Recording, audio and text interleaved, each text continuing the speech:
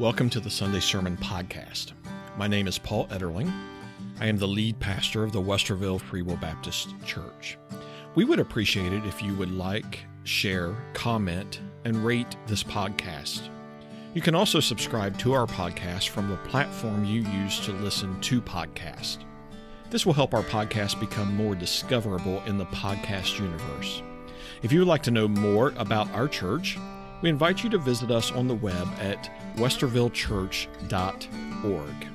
Recently, the Westerville Free Will Baptist Church celebrated 60 years of ministry in Westerville. This is the first of 4 bonus podcasts, which will include the 4 sermons given during that celebration. Today's speaker is Pastor Mike Mounts. He is the pastor of the Harrison Free Will Baptist Church in Minford, Ohio. If you'd like to learn more about Pastor Mike and the Harrison Church, a link to their website is included in the show notes. We hope you enjoy this podcast. Now let's join today's sermon. Let me just say that it's truly an honor to be a part of Westerville's 60th anniversary. It really is. And it truly is a reunion. And I know that this isn't everyone yet. And of course, there have been those who have gone home to be with the Lord. And I really envy them. I've discovered the older I get, the more homesick I get, not only to go to heaven, to see my Lord and Savior, Jesus Christ. And it's also a tremendous honor, a privilege to have spent 15 of my 30 years of full-time ministry as your pastor. And we look back and we appreciate that time and thank the Lord. It would really be very, very easy to reminisce right now, and there is so much to say. And then when you start naming names, you're definitely going to leave someone out, and I don't want to do that. Let me just mention the founding pastor, Brother Delmer. I always had the utmost respect for Brother Delmer, even before I became pastor of the Westerville Church, and always had just a good name across the denomination and here in Ohio, and had the utmost respect for him, and of course Anna Lee, and the time spent with him. They continued to attend the Westerville Church unless he was preaching somewhere, and just appreciate that time with Brother Delmer and Anna Lee, and it's good to be with you tonight. Let's open our Bibles, if we would, to 2 Corinthians chapter 4. And I know the game starts at 8 o'clock, so no matter what, you're not going to get home in time to see the kickoff. So I would imagine, we're all living in the 21st century. You're DVRing it, I would hope. But 2 Corinthians chapter 4, let's look at verses 1 through 6, okay? The Apostle Paul writes, "Therefore, since we have this ministry, as we have received mercy, we do not lose heart. But we have renounced the hidden things of shame, not walking in craftiness, nor handling the word of God deceitfully." Literally means adulterating the word. Getting ahead of myself, that's exactly what the false apostles were doing, these false teachers were doing. "But by manifestation of the truth, commending ourselves to every man's conscience in the sight of God."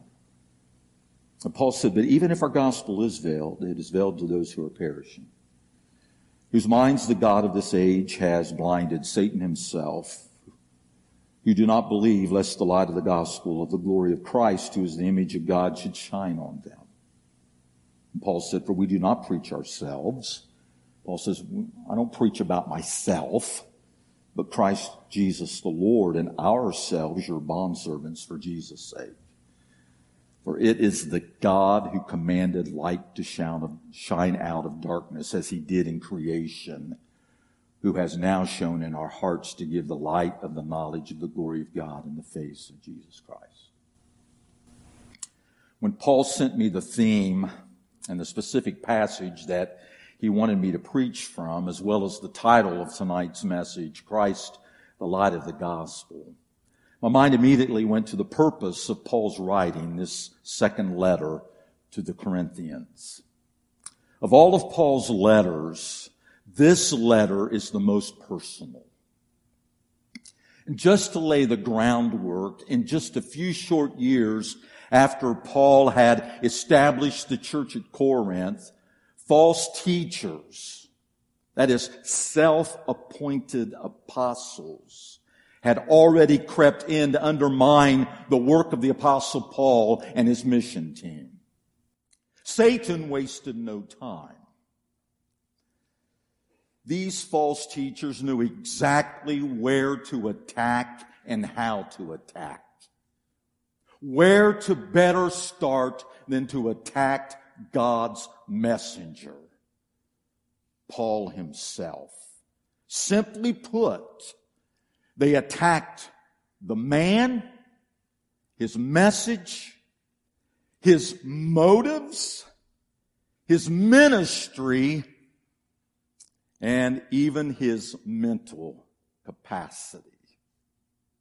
These false apostles had convinced many in the church at Corinth that Paul himself was a false apostle.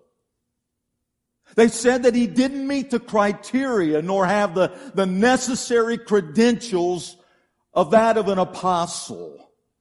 The very things that they were accusing Paul of, they themselves were guilty of. Needless to say, Paul was a broken and disheartened man. Yes, he was greatly concerned about the Corinthians and how they viewed and accepted him. Of course he would be. But he was more concerned with the spiritual well-being of the church and the advancement of the gospel of Jesus Christ. And although it was totally out of character for Paul to defend himself, under inspiration of the Holy Spirit, he writes this letter in his defense. So to silence his critics and to refute their false allegations. But do you know what's interesting? And of course, what I'm going to share with you shouldn't surprise you.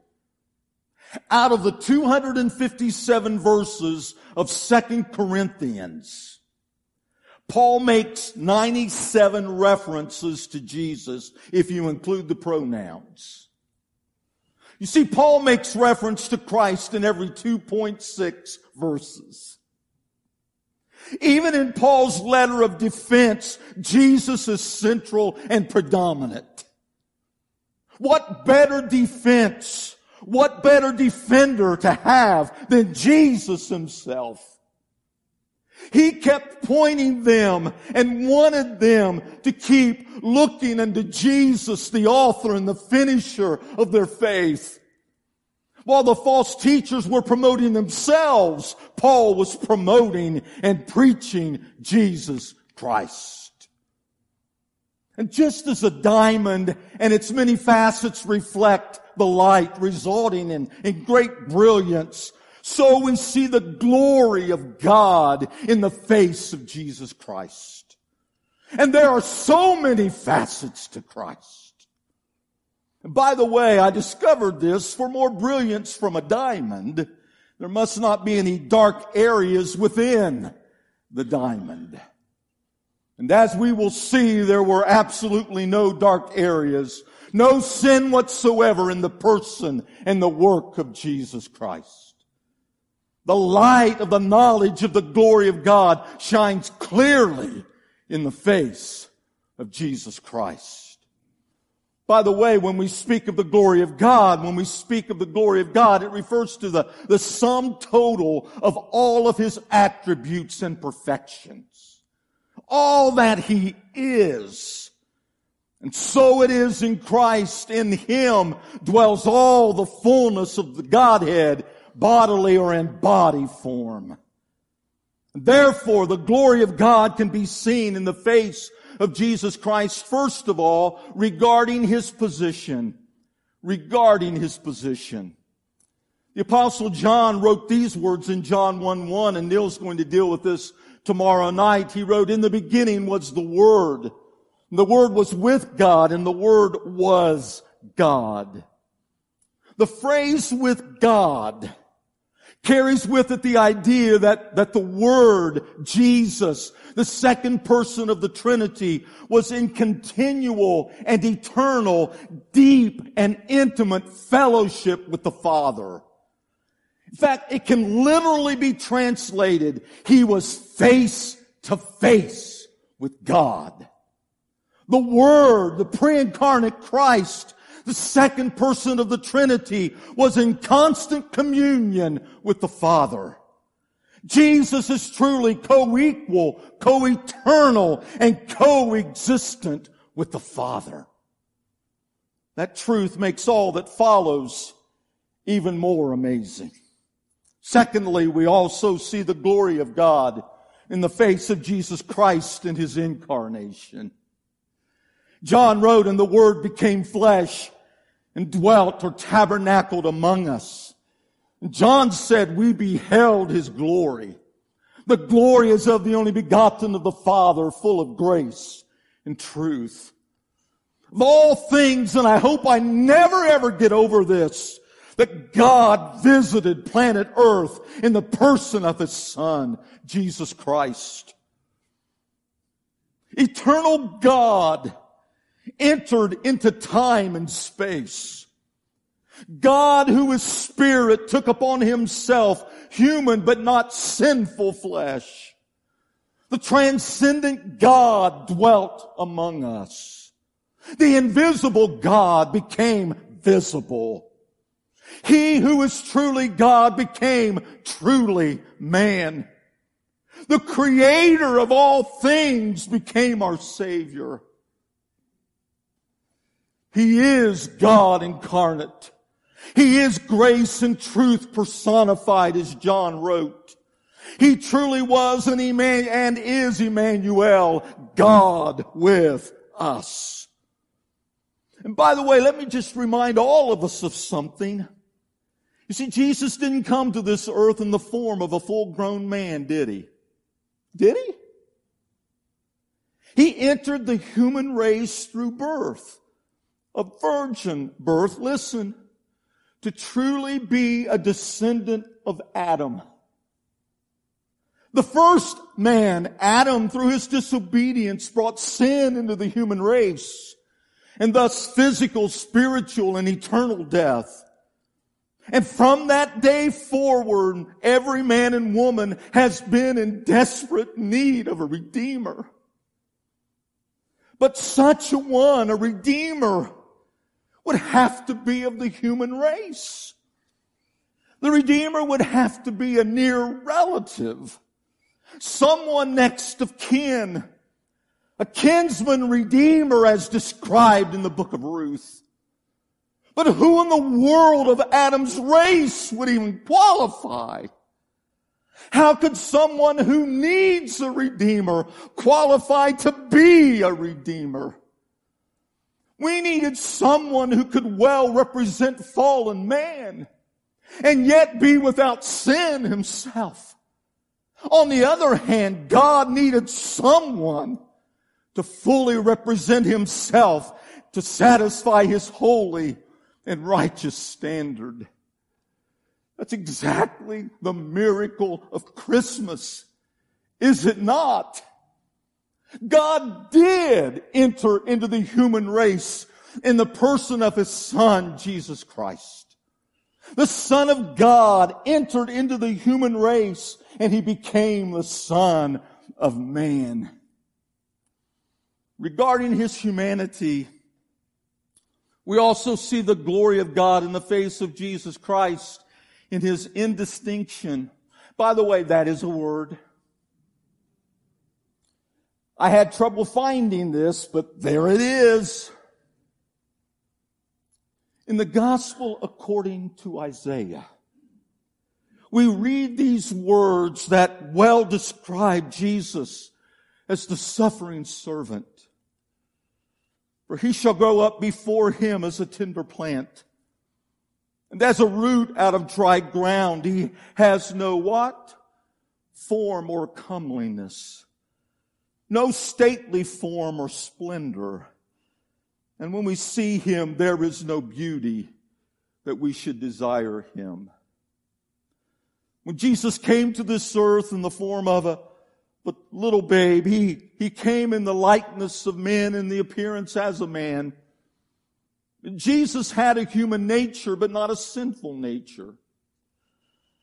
And as a baby, He looked like all the other Jewish babies. And as a little boy, He looked like all the other little Jewish boys. There wasn't a certain aura about Him, nor was there a halo around His head, in spite of what the Christmas card. Even a halo around Mary and Joseph. But anyway, as a man, He looked like all the other Jewish men. He looked completely ordinary. But when He came into the world, all the angels worshiped Him.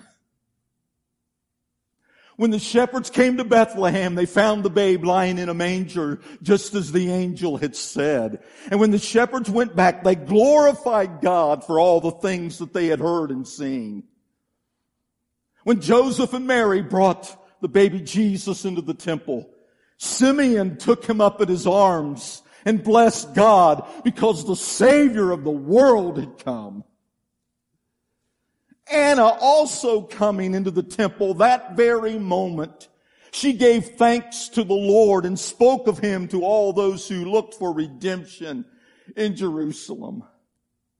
When the wise men finally arrived in Bethlehem to see Jesus, they fell down and worshiped Him.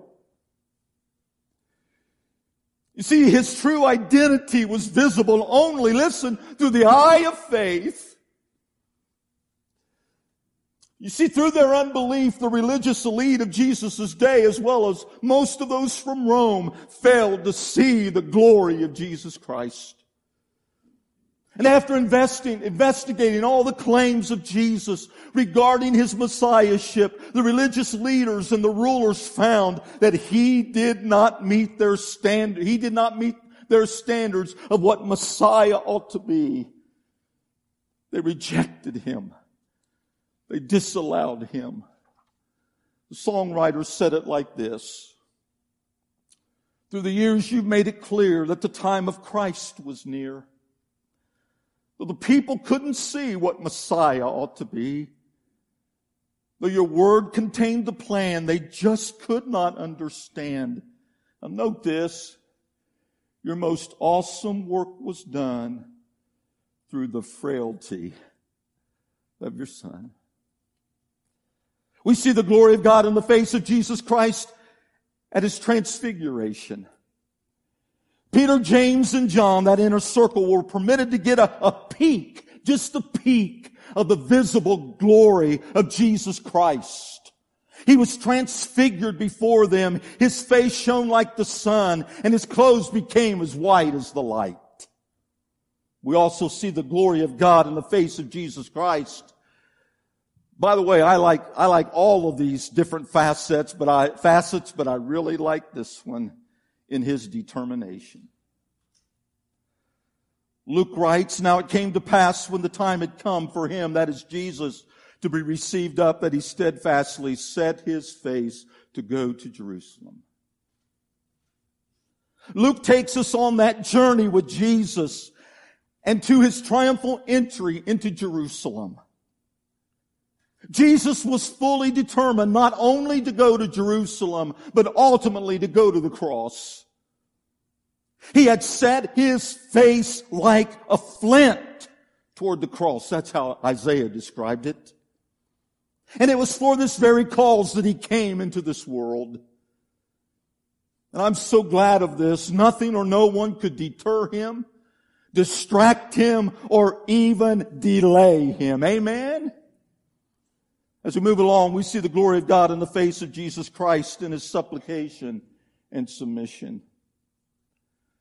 Perhaps this particular passage, and I don't want to insult anyone, but I am including myself, perhaps we're all too familiar with these words of Jesus.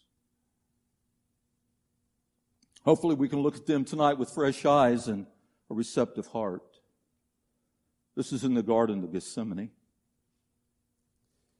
Then he said to Peter, James, and John, my soul is exceedingly sorrowful, even to death. He said to them, stay here and watch with me. And then he went a little farther, and note this, and he fell on his face and prayed, saying, O my Father, if it is possible, let this cup pass from me. Nevertheless, not as I will, but as you will. In the eternal counsel of God, before the foundation of the world, Jesus had already agreed and submitted to the Father's will. Not just to die, but to bear and to die for the sins of the world. And it is at this point, as he prays in the Garden of Gethsemane, just hours away from the cross, that he reaffirms his total submission to fully carry out his Father's will. And let me just remind us all of something once again. It wasn't the cup of suffering Jesus recoiled from. It was the cup of separation. You see, sin and death were totally alien to Jesus. While in Gethsemane, he began to feel the weight of all the sins of all of humanity. He said, my soul is exceedingly sorrowful, even unto death. There in the garden, before he even gets to the cross. But nothing could be as severe as separation from the Father. And although he began to feel the agony of bearing the sins of the world in Gethsemane, it took Calvary to atone for our sins, where he encountered the full measure of God's wrath for our sins. Therefore, we see the glory of God in the face of Jesus Christ in his separation. Matthew writes, now from the 6th hour until the 9th hour, from noon to 3 o'clock in the afternoon, there was darkness over all the land. And about the 9th hour, Jesus cried out with a loud voice, saying, Ali, Ali, lama sabachthani. That is, my God, why have you forsaken me? He is separated from the Father.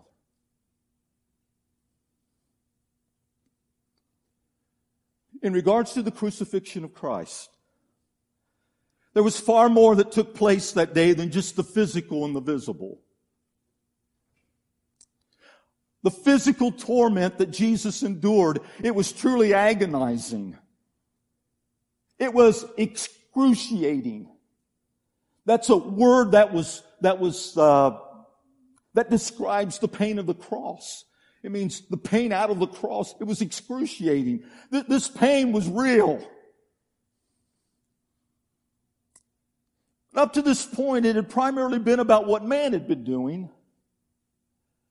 But during these 3 hours of darkness, something was transpiring, listen, between heaven and earth. It was during this time that God was judging all of the sin of the entire human race, past, present, and future, in the person of His Son. And just as our sin caused a breach with fellowship, in fellowship with God, it was still our sin that caused a breach in fellowship between the Father and the Son.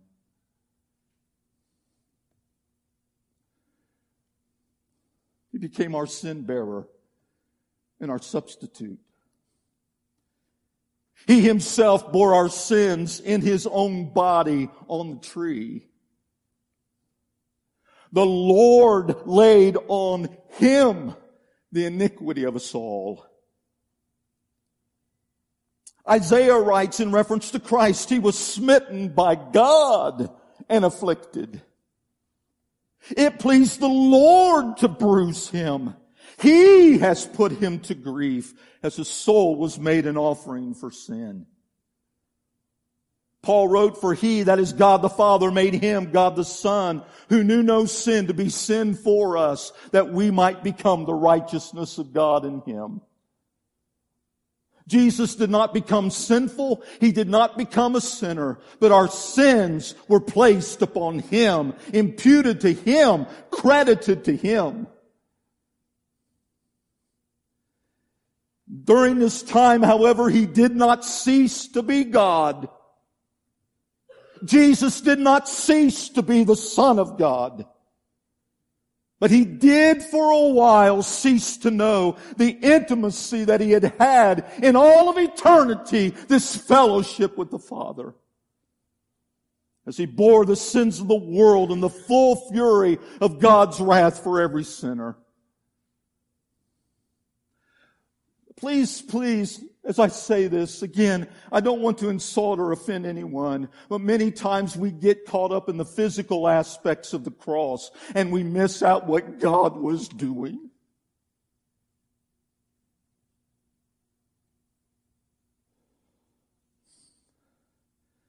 John MacArthur writes, he said, "It was a punishment so severe that a mortal man could spend eternity in the torments of hell, and still he would not have begun to exhaust the divine wrath that was heaped on Christ at the cross."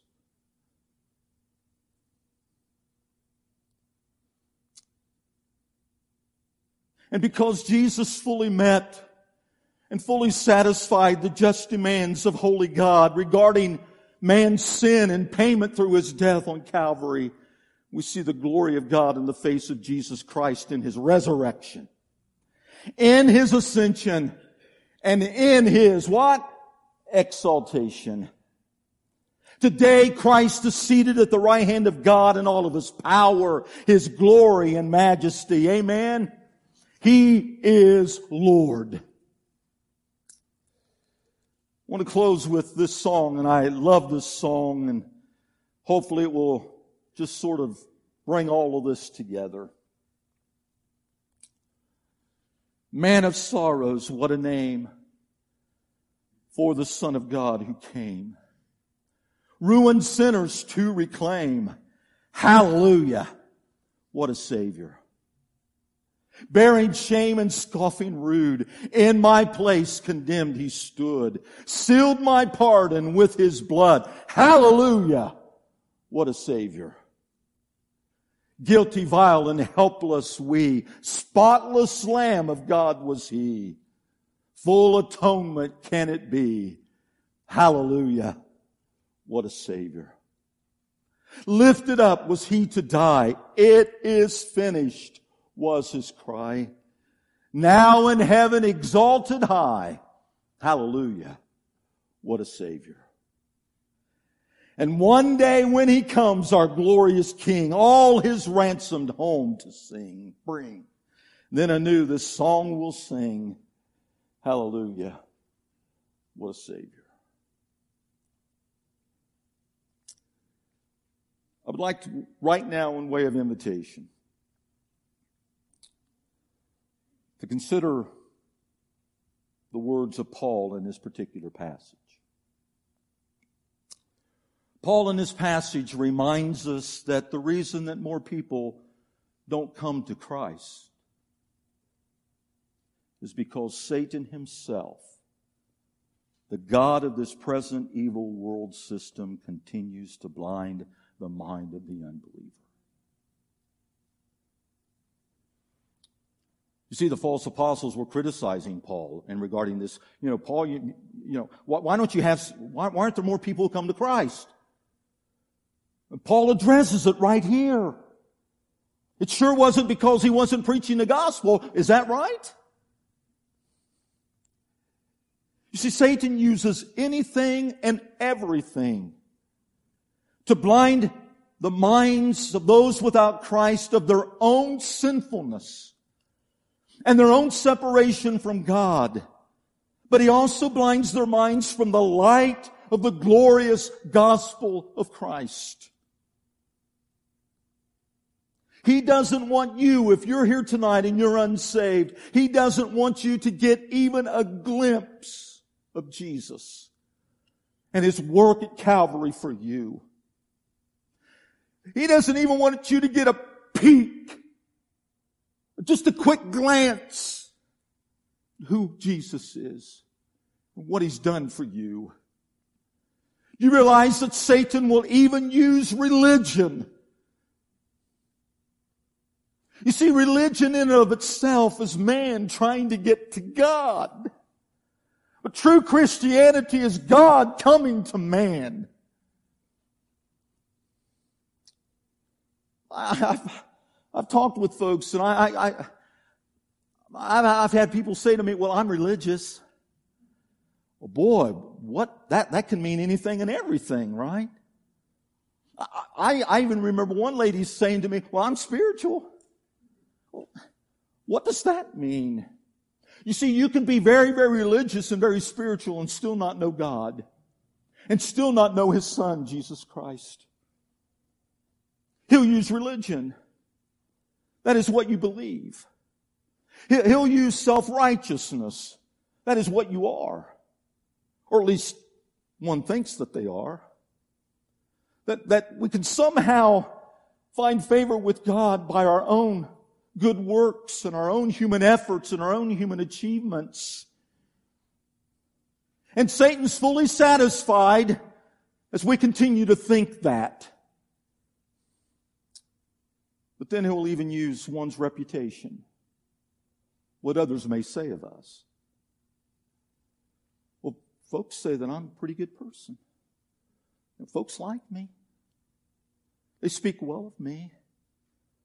But you realize that Satan will use all of these things and other things to keep an individual from even getting a glimpse of Jesus and His work at Calvary. But tonight, if you're here and you are unsaved, and if you have come to see and realize that you are truly a sinner, that you're truly separated from God, and at the same time, you've gotten a glimpse of the goodness, the grace, and the glory of Jesus Christ. That means, hey, that's good news, because that means that God Himself has turned the light on for you. So that you can clearly see the way to Him. And that means He's drawing you to Himself. When we begin to see our awful sinfulness and at the same time see an amazing Savior. That's the work of the Holy Spirit as He draws lost men and women, boys and girls, to Himself. Tonight, if you don't know Christ, I mean, you don't really know Him. You know about Him, but the question is, do you really know Him personally and deeply and intimately? Do you have a relationship and a fellowship with Him? If not, you can this evening. You can personally trust Christ as Savior and Lord of your life. Thank you once again for downloading this bonus podcast of the 60th anniversary celebration of the Westerville Free Will Baptist Church. If you would be so kind to take a moment to like, share, rate, comment, and subscribe to this podcast, we would greatly appreciate it. This will help us become more discoverable in the podcast universe. Be sure to download tomorrow's bonus edition of the 60th anniversary celebration from the Westerville Free Will Baptist Church. Tomorrow will feature a message from Dr. Neil Gilliland.